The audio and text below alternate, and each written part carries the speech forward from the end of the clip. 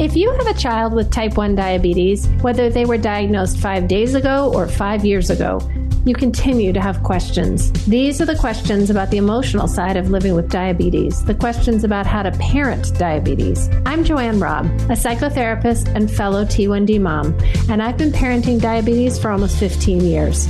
In this podcast, I'm here to answer your questions about the emotional and relational challenges that come with being a caregiver for a child with type 1 diabetes. Before we dive in, I have to remind you that I'm not a doctor and nothing that I offer here should be considered medical advice. If you want to make any changes to the way you or your child is managing their type 1, please be sure to check in with your doctor or medical team. Let's get started. Hi, my name's Ashley. Hi. My daughter, Paloma, is 12 years old and in 7th grade and was diagnosed August 10th of this year with diabetes. So she's been 4 months, maybe. 4 months. Okay, 4 so months. Really new. Very new. It was very traumatic. She's never been sick. She's never had an ear infection. And she's the youngest out of 5. It was just the most shocking thing. So we were in the ICU for multiple days and it was so jarring just because that had never been anything that's entered our family. We don't have a history of this on either side.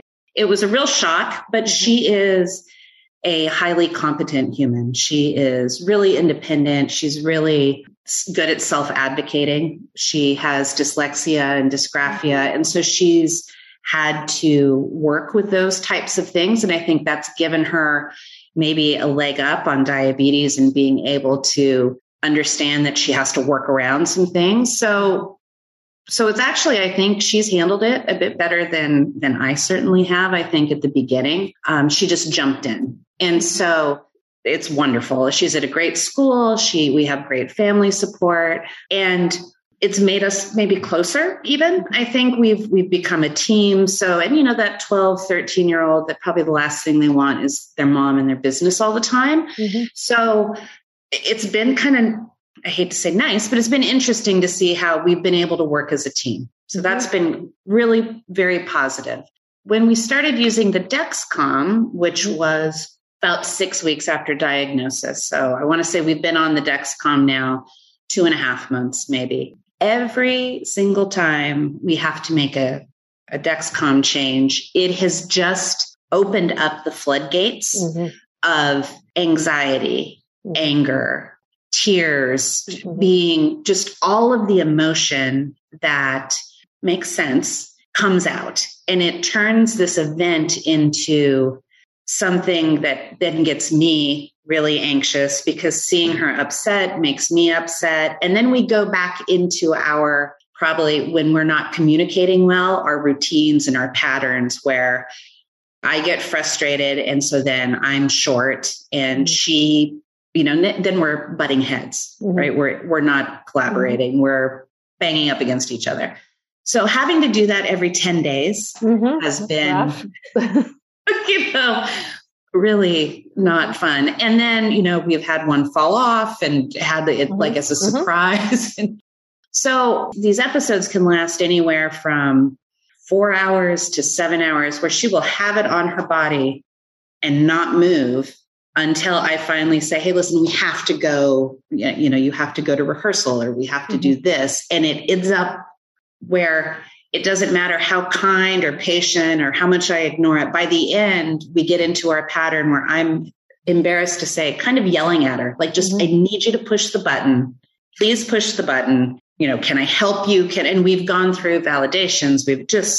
It's just an awful experience. And eventually it happens, but it can literally be 4 hours, 7 hours, less tears, but it's just this anxiety that just builds. It's never going to get less scary. It's never going to hurt less.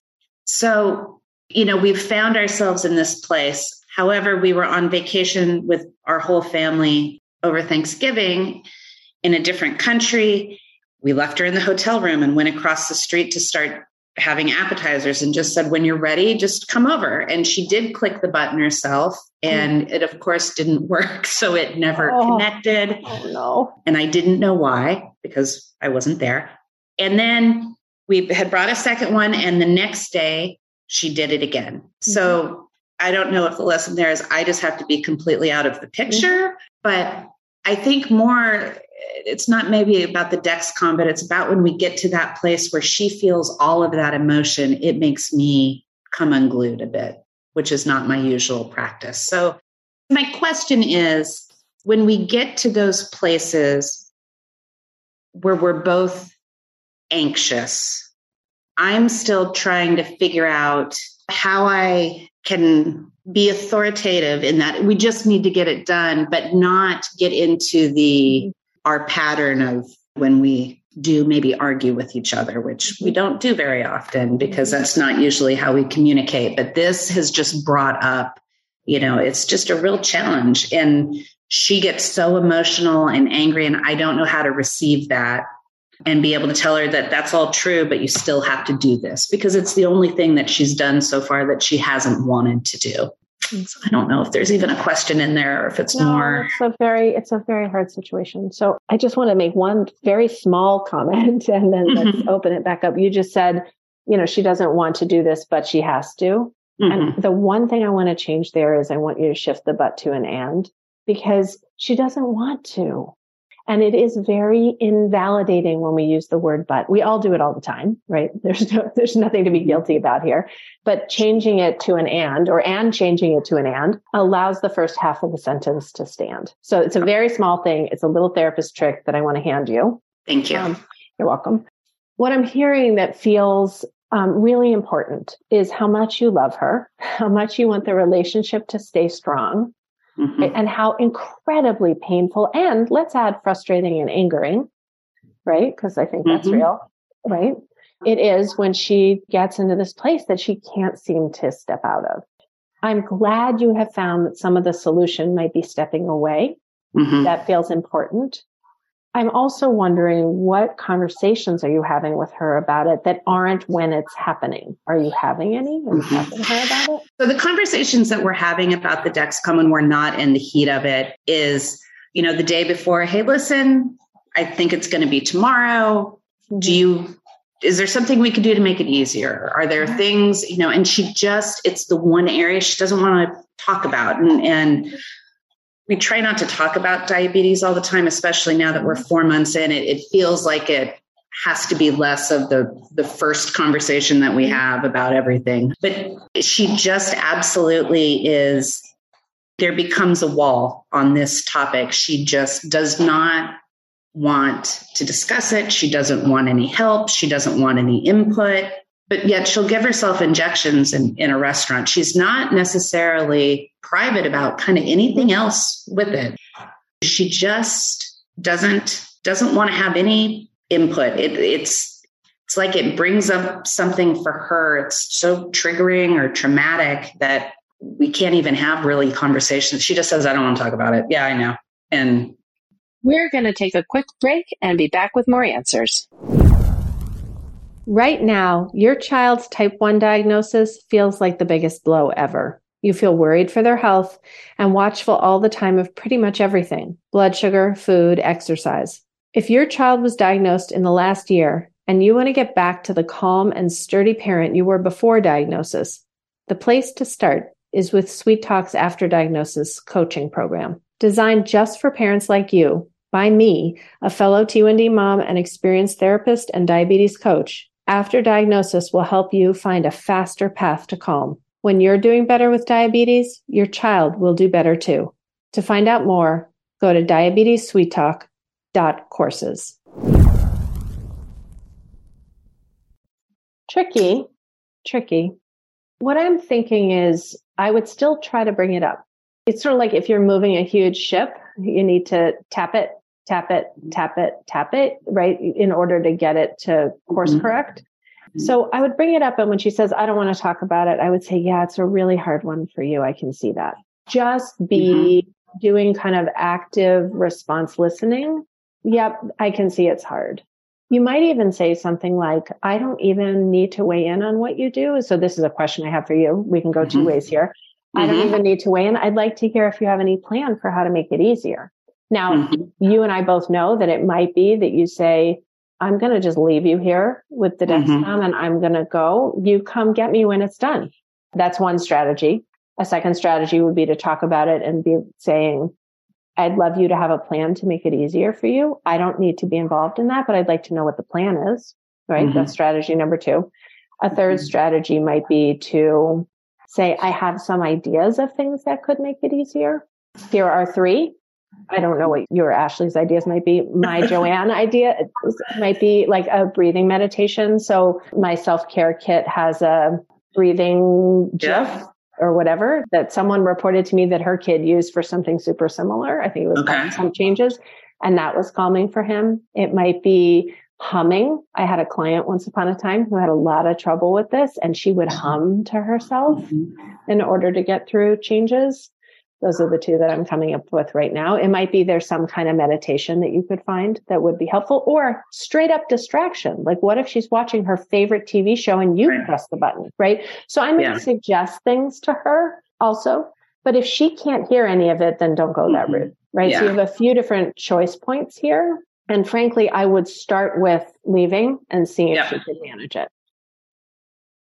The other thing, though, that I want to say, Ashley, and I'm wondering how this will land with you, is that she's carrying a really heavy load. And I see this in a lot of kids who are old enough to be like the superhero managers of themselves. And she is. I think the 2 hardest ages to be diagnosed are middle school, which is where she is, and kids going off to college, right? Slightly different reasons, but it's a very hard age to be diagnosed. And so she's saying to you in every way, I've got it, I've got it, I've got it. And she does. She's being a superhero. She's being incredible. She's a superstar. And it's still a lot. And so the a lot is coming up only at Dexcom changes. And so I might make room in quiet moments with her to say, you're doing such a great job. And I know it's a lot. Yeah, I completely agree. I think that is exactly right. Exactly right. And the and versus but is really powerful because, you know, and I don't know what it's like for her. I can see it. And as her parent, it just, if there was anything that you could do to take it away, you would.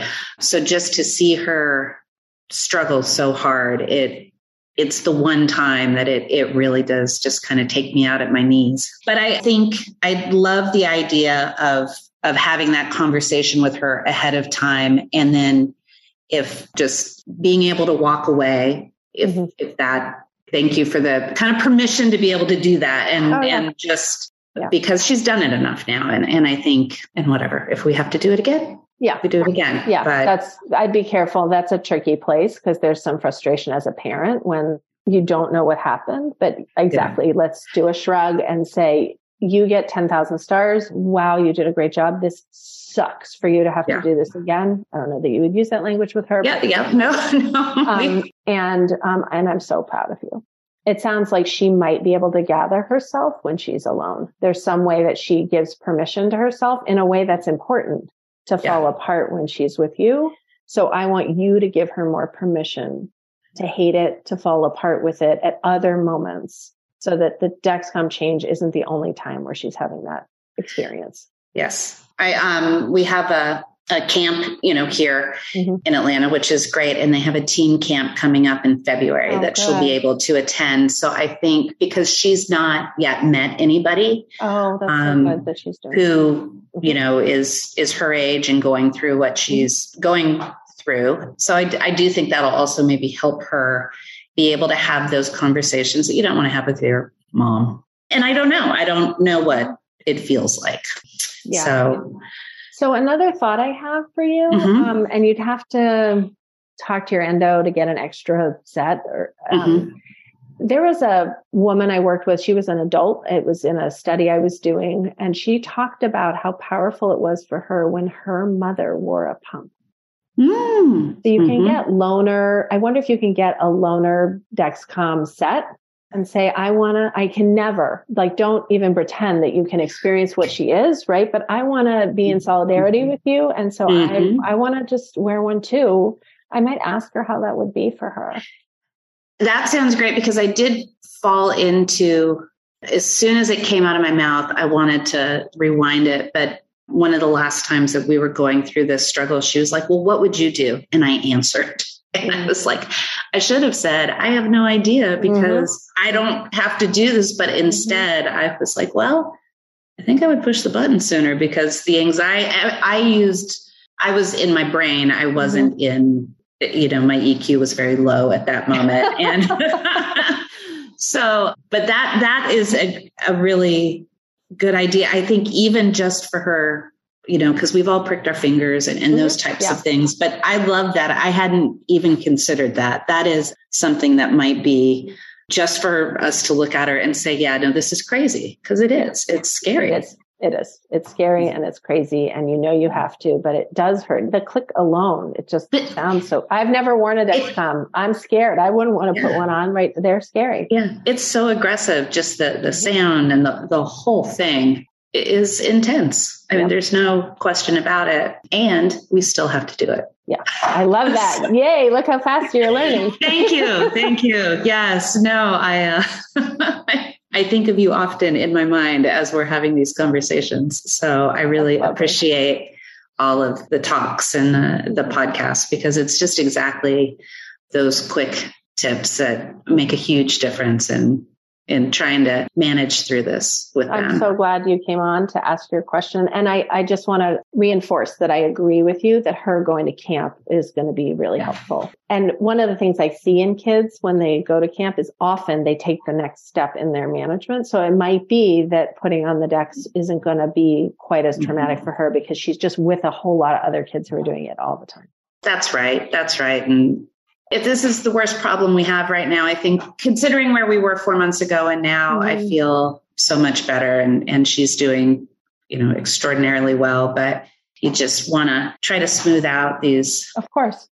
These bumps. Painful. It's so painful when our kids are in that much pain. Yeah. Good luck. Please reach back and let me know how it goes. I absolutely will. Thank you so much. And then just a question. The last time I was on your website, the class for new diagnosed parents, have dates been put out for 2023 yet? Yes. So if you go on to diabetessweettalk.courses. Perfect. Where is it? It might be on both sites. I honestly am not sure, but you can find it. .com or .courses. Yeah. Perfect. Yeah. The last time I just didn't think there were any dates set. So we'll definitely be there. So thank you again for everything that you're doing. It's so nice to meet Ashley. It's extraordinary. Have a wonderful night. Thank you for your time. You too. Okay. Take care. Bye-bye.